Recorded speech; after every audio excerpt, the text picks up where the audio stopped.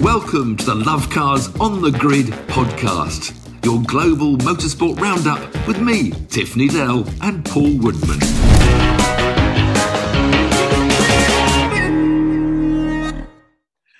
You should know these things. You should be telling me to check my internet. Next time, remember.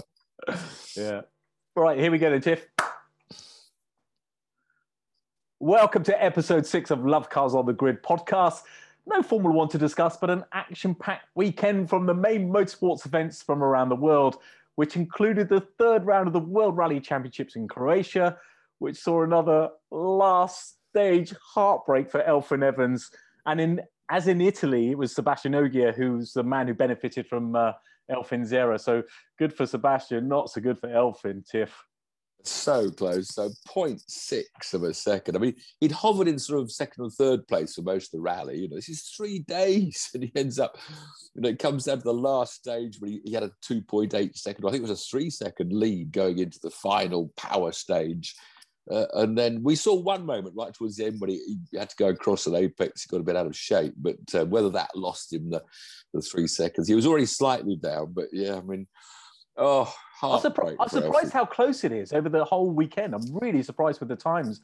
I mean, it staggers me. Yeah. It staggers me. When I first did rally, I did the Rally GB twice now, and you tend to mention how far behind per mile you are. I mean, it's all kilometres now, but you know, if you got within sort of 4 seconds a mile of a regular driver, you know, you were doing well. I think when I started, I was like 8 seconds per mile slower than the people fastest in my class. I'm just racing. How can I be 8 seconds per mile? You think of a Brands Hatch short circuit, you know, that's 1.2 miles, and, you know, everyone's covered by tenths. But of course, in rallying, 1 mile has got so many obstacles, tight corners, surface changes, jumps, hoops, and you don't know where you're going.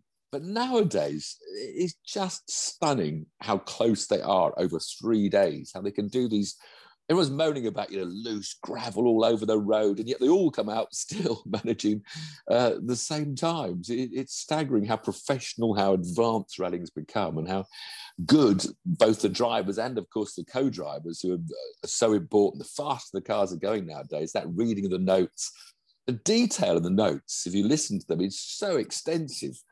Yet these drivers are able to take in what's happening in 5 corners ahead of them time, while still reacting to the corner they're going through at that moment. So it's incredible. And they're so relaxed. The Nicky Grissom of this world, they're so relaxed when they're saying the notes. It's just incredible. And like you said, to compute that amount of information, driving absolutely on the limit the whole time. But so I think Elfyn's time is definitely going to come. And hopefully once that duck's sort of broken in that sense, he'll go on to win many more. But other Brits, not very many of them, sadly. Well, I know we did have some success. We're going to add to a minute, but I mean, out of the 66 entries, we only had 4 British drivers, and it's a great shame that we've got no Rally GB this year. The British Rally Championship is sort of going through tough times, and we seem to have lost our way in the rallying world. I mean, the cost of rallying has gone up and up and up, with the forestry charges going up, so it's become more expensive. We've got less kids starting rallying in this country. But, you know, we've got Gus Greensmith. He's one of the factory Ford drivers, and there's only 8, you know, factory, sometimes 9 factory entries in the World Rally Championship. And, you know, Gus, you know, he was a British junior champion in 2014, and he's funded his own way into the World Endurance Championship, and he actually won the second class WRC2 at Monaco in 2019. Then he switched into the factory team WRC. But he's struggling this year. He can't get on the pace. He finished, 7th or 8th, I think he was in the end. He was 7th in the Ford. So we got Gus Greensmith there in one of the top cars, but not really able to get up the front. Then 16th overall, with just 4 drivers. Chris Ingram, you know, really talented British driver. He won the European Championship in 2019. The first British driver to do that for 52 years. Wow. So, you know, Chris has gone out there, financed himself. He's in the World Rally Championship, now doing WRC2. You know, and he would love a chance at the top, but there's so few cars at the top. There's only 8, or as I said, 9 WRC cars that he entered. But 2 places behind him, 18th overall. We had some success. A British winner in the Junior World Rally Championship. This is the first of just 5 of the rallies that have the junior class in it. And that was John Armstrong with, who was on the notes? Phil Hall on the notes. Yeah. You have to mention the coach. Obviously, it's a racing driver. I ignore the co-drivers, but they're becoming more and more important. So we have to give due credit to the guys that sit in the right-hand seat and guide the driver. So, just thought it was fantastic that we had a winner in the Junior World Rally Championship. John. So well done, John. And well Phil. done, John and Phil. It's quite funny though, because they say junior. They're both in their mid-20s, I think. And who's that little protege in the MotoGP? The 16-year-old. He's a junior. But the Scandinavians, Robin Pereira, who's leading the championship, who crashed out in the first stage spectacularly. He's only 19 or 20. So coming through where rallying is still a big thing in the sport in Scandinavia, the kids are going rallying and everybody's rallying because they have these stages in the snow. And so other countries are producing rally drivers and we're not, because we haven't really got the infrastructure going. It's a bit of a dying thing in Britain, which I'm really frustrated about. And I think the rallying in general, I'm worried where it's going. Next year, we've got these hybrids being added into the cars. So we've got the three manufacturers, Toyota, Hyundai and Ford, and they've got to have this hybrid package. Quite how they're going to use it, whether it's a boost button or when they use the extra power, I don't yet understand. But there was already talk of them delaying that for next year, to which Malcolm Wilson at M Sport at Ford said, well, if they delay that, we won't be here, because Ford want the hybrid in the cars. But it's made it more expensive. I don't think it's going to attract more manufacturers. Whereas I'm a bit of the old school, maybe. There's a big lot of rally people that say, well, let's all go WRC2. They're called the R5 cars, which there's probably 30 in the rally. And I think I'd rather down tech. I'd say the same thing about Formula One. I get told I'm an old Neanderthal and, we want the highest science. We must have the peak of science. But, we'll talk about IndyCar later that doesn't have the peak of science. It's producing better racing, in my opinion. And I think, Ogier said, I wouldn't go to an R5 car. I'm not going to lower myself to less tech. But, less tech means a lot less money, smaller budgets and more drivers. You've been able to win. More accessible, yeah. So, rallying, it's still so spectacular to watch. It's actually incredible talent, but it still has this big question mark about where it's going in the future. Yeah. Well, good for the lads, good for the British lads. Elfyn, good luck for the next round. And of course, that wasn't the other I was going to say. I've cocked up here. Can we say that on a podcast? No, you can't say that on a podcast. I was jumping to another bit, but yes, do carry on, Paul. You're in charge. Thank you. I've got a nice tenuous link. You're talking about high tech and a little bit of hybrid. I'm going to go all electric to the other big event, which is round 5 and 6 of course, the Formula E Championship from Valencia. But it wasn't on the streets of Valencia. It was actually turned out to be on the track, and it was a little bit. Oh look, I don't want to say it, but it was a little bit embarrassing, particularly on Saturday. If you didn't see it or you're not aware, Tiff, would you do the honours, because it was a farce. We're not anti-Formula E. We keep following it, not at all, commenting on it. And talking about electric powers. We've got a great YouTube video up now on Love Cars when I'm on an electric bike and Paul's an electric Porsche, and Ben Collins, the Stig, has joined us in something that's also electric. But anyway. Go watch us. We're following ease on the road. And I don't mind ease on the track. Rallycross works so well. We've been out in the electric Rallycross car.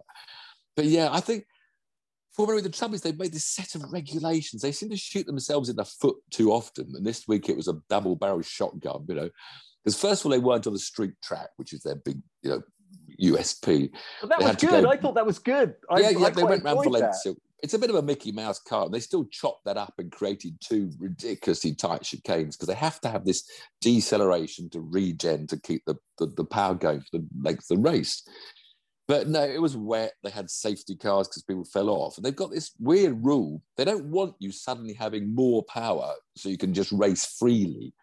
They want the drivers to have to eke out the power for 45 minutes. So if there's an easy section where they have a pace car like did about 4 times, they actually take away some of the power they're allowed to use for the length of the race. So that it continues to be this strategy of eking out the amount of electricity you're given. But the last pace car ended with just a lap and a half left to go. And the regulation rule, but they were like, okay, right, we have to deduct 5 kilowatts or whatever the numbers were. 1 kilowatt per hour per per hour, 1 kilowatt hour per minute will be subtracted per minute of safety car. Yeah. So when they pressed the calculator and they said, right, you can all have 5 kilowatts less, they all didn't have enough electricity to do it, except for about 2 or 3 cars. So everybody just died and everybody's laughing. And again, if they just let them keep the power, we would have had an exciting run to the finish, perhaps, you know. So I have to read this to you, and I'm sorry, I'm not mocking, not at all, far from it. Any sort of motor racing, but the official Twitter account after that race said, "Live sport, you just can't beat it for drama, can you?" So everybody's tearing their hair out, saying, "Wow, that was embarrassing. You just can't beat it, can you?" I think it's quite interesting. I think the Formula E organisers and promoters are beginning to realise that the average motorsport fan isn't enjoying Formula E. They're not watching it. They don't like the sound of it, and they're losing a big audience. And so the fact they turned to employing 50 influencers recently to try and spread their word seems to me like they already realise they're trying to go and find a different audience, a new audience maybe, that aren't true motorsport, thoroughbred fans. Tiff, it's the future, and it, I would like to say that I'm really bought into it, but I'm not. To be honest, it's too much bumping. It's like, it reminds me of old karting days, where you're sort of bumping people around, and you just, because it's so frustrating for the guys, because like you said, some of those chicanes are just ridiculously tight. Yeah.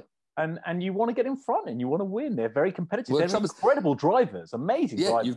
You've got some of the best drivers in the world, because to make all this eking out your EV and driving fast at the same time needs very, very talented drivers, and they are. And so when they're only doing 80 or 90 miles an hour or 50 miles an hour, they're a bit like on indoor go-karts, to them, used to racing at 200 miles an hour. It's, I'll just push in and push him out. And the cars also have flat sides, so it's very easy to bang each other into corners.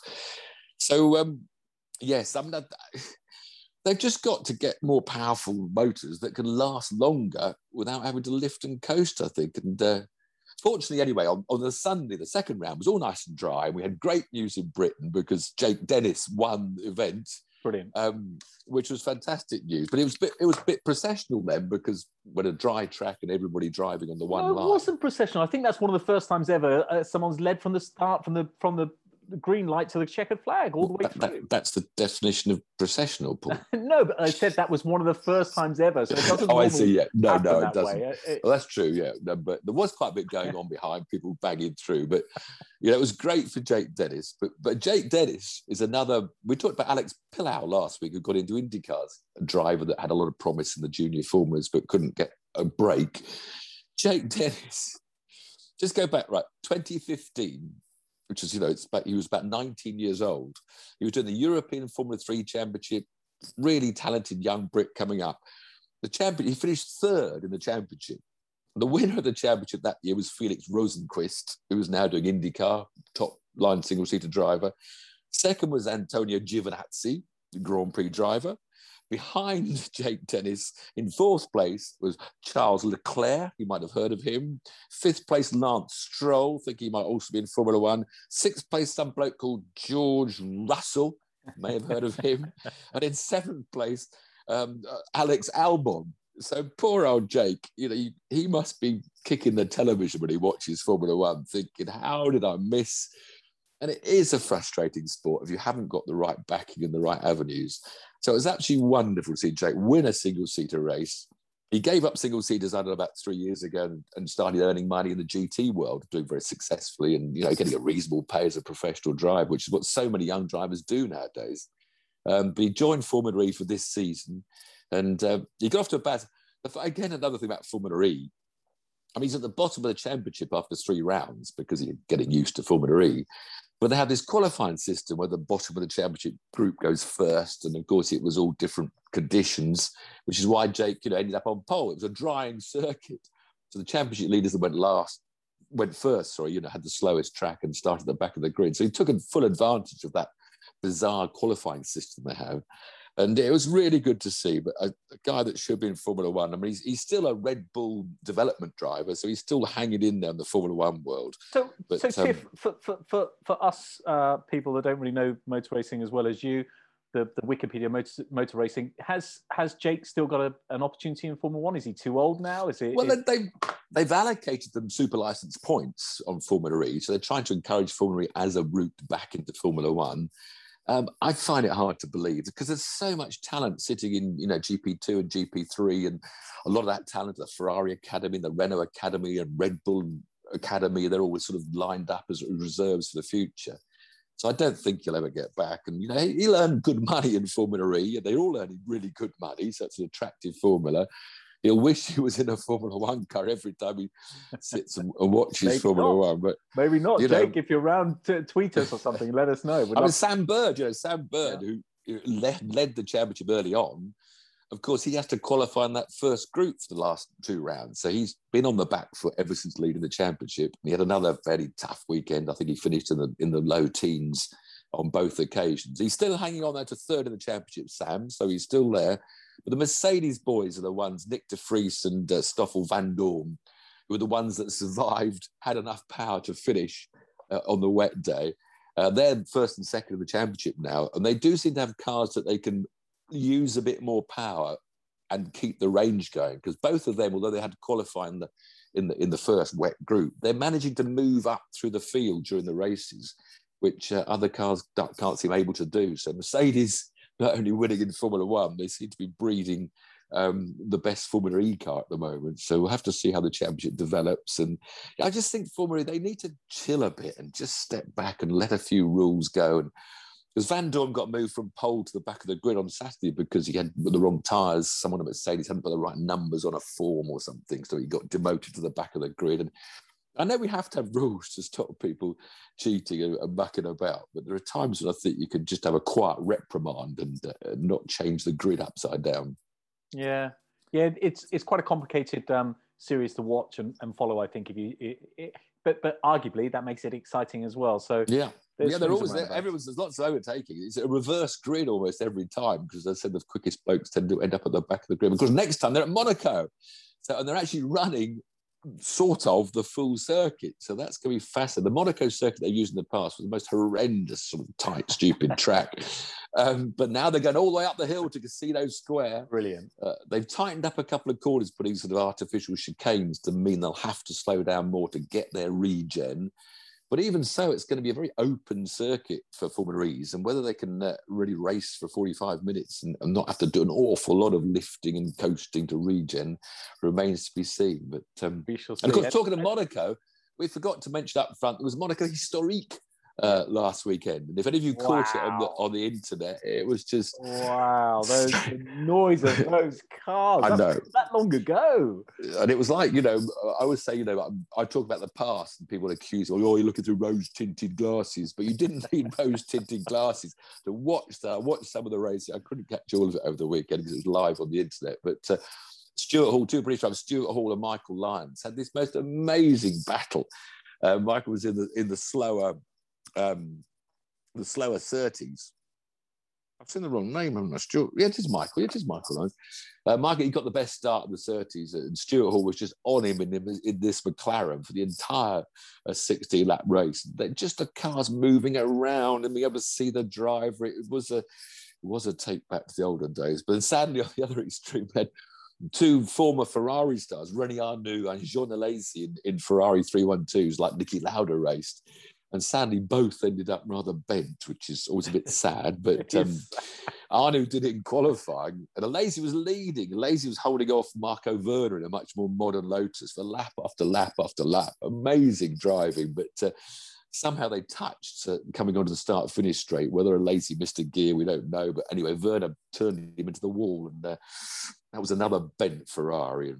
But of course, people are happy, a certain amount of owners, for you to race these cars, because bending a Formula One car, a modern car, costs the same as bending an old car. You're just replacing parts, and it's only if it catches fire and burns to nothing that you'd really lose a car. So it was fantastic to see René Arnoux and Jean Alesi out in those Ferraris, even if they did end up at we like those kind of owners, don't we, Tiff?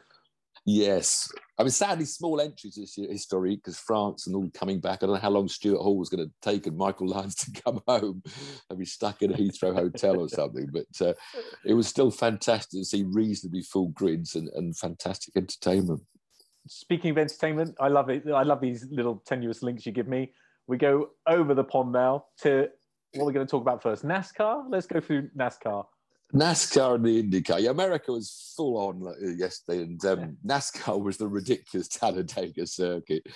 I mean, you've got, championship leaders regularly ending up in huge crashes because they all go around full throttle the whole way, it's 200 miles an hour. Just it's bumping each forward, bumping to make the car in front move 2 miles an hour faster than the lane on the left.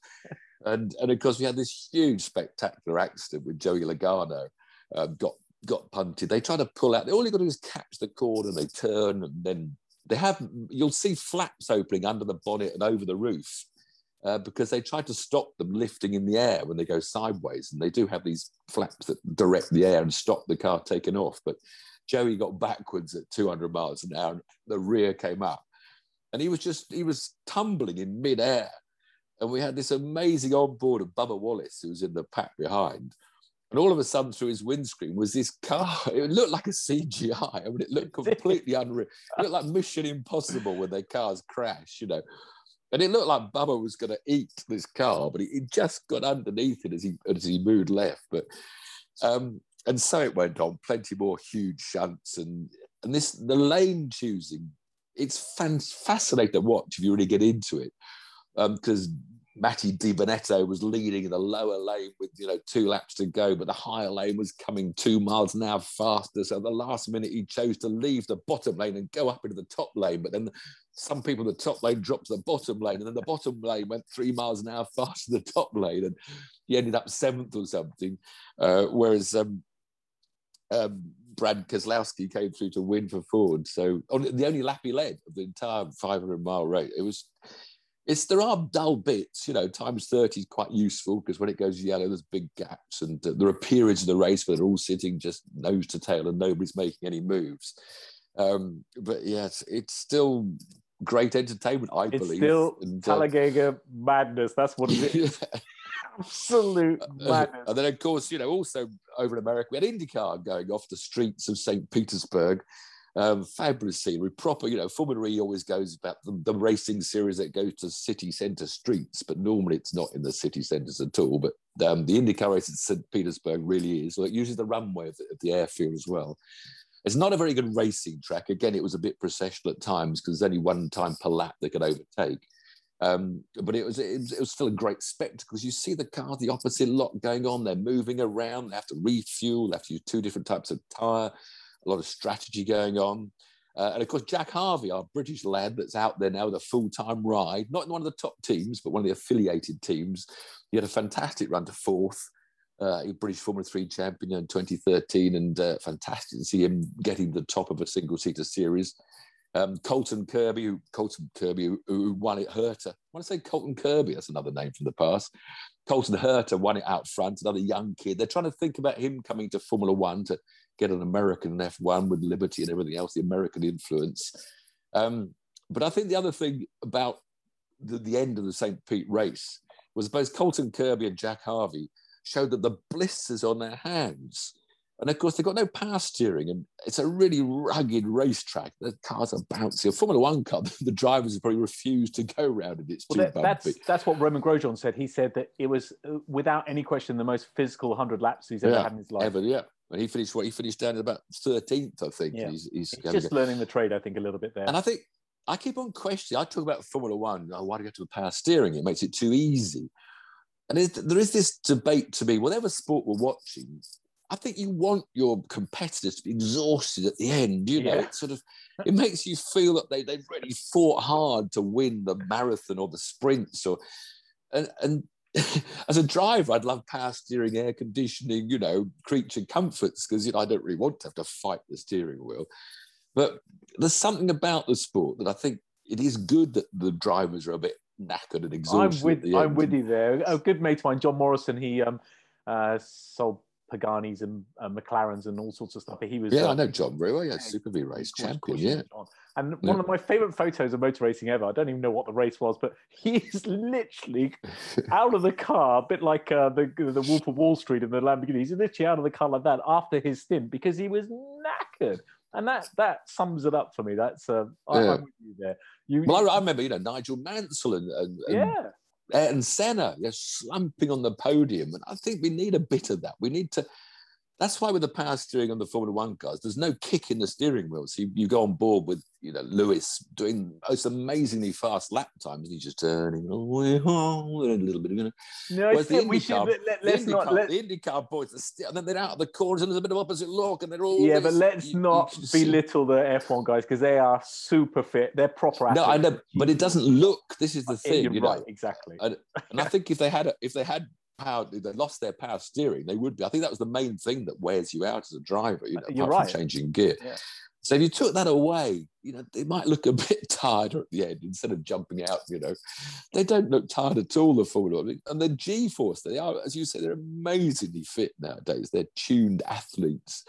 And but I just think sometimes I don't want to make it harder for drivers because but the thing is now that you've retired, you want everyone to be knackered every time they get out of the car. Well, the problem is that the thing that power steering does is allow the engineers to have more caster on the front wheels, and that's what makes steering heavier.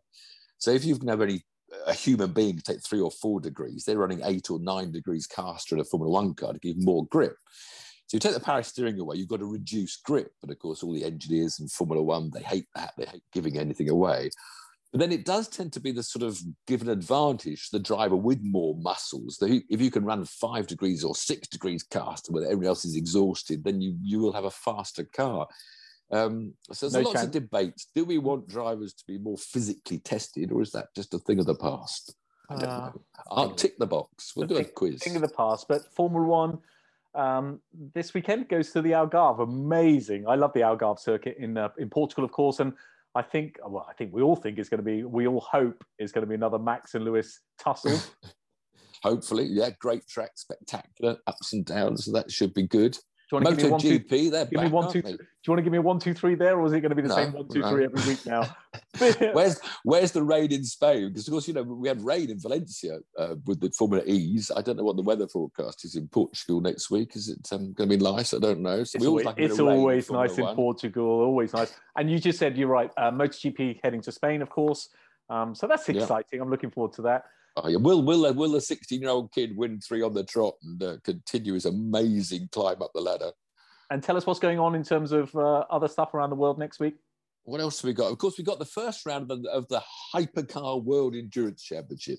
New regulations for the Le Mans races. Very early days. Sadly, only 3 entries in the top class.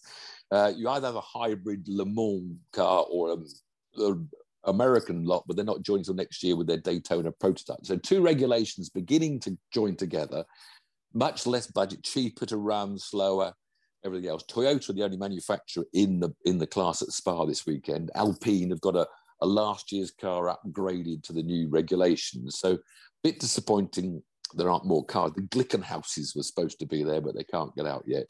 But of course, in the next couple of years, we've got Porsche and Ferrari. The new regulations are attracting a lot of the other manufacturers. So it's a very exciting future for the World Endurance Championship, but maybe not this weekend. I think it'll be another Toyota procession, sadly, but there we go. Well, Spa, the place to be for sports cars. That's about it this weekend coming, isn't it? IndyCar, I think they're going to an oval circuit this weekend in Texas. Oh, that's right, yeah. They've got these three formula, they call them street races or road courses, and now it's a speedway. So they started with a road course, had the streets of St. Pete, and now the flat-out oval of Texas Speedway, which is amazing speed. I think they run so close in those open-wheeled Indy cars at 200 miles an hour. Yeah, so that's a good spectacle. NASCAR's somewhere, I'm sure. I haven't checked where. They're every weekend somewhere. So, I mean, Sunday night, if you pay for the satellite TV, whether it's Premier Sports or Sky, there's always some guaranteed American motorsport entertainment. And I think if you stick with something, if you tune in and get a boring race, you might never go back. But if you stick to these American formula, and I think you'll grow into enjoying them a lot more. Good. And have you got any racing coming up? Anything for yourself? Well, I forgot to mention, Tiffany Dell will be at Donington this weekend, racing an E-Type Jaguar and a Lister Nobly and a Ford Capri, all part of John Spears' stable of cars that he lets me race with him in 1 hour endurance races. But of course, no spectators. Okay. Well, good luck. We look forward to discussing that next Monday. Until then, Keep the comments coming. I can assure you, I'll certainly be exhausted after those 3 races. Yeah, you'll be feeling it. Keep the comments coming. We love the comments, and if we are such a small team, we can't respond to everything. We just physically haven't got the time because we've got to try and push our YouTube channel and also other social media as well. But we love going through the comments, reading the comments, and I'll reply when I can. Yeah, we all will. But thank you, and see you next week.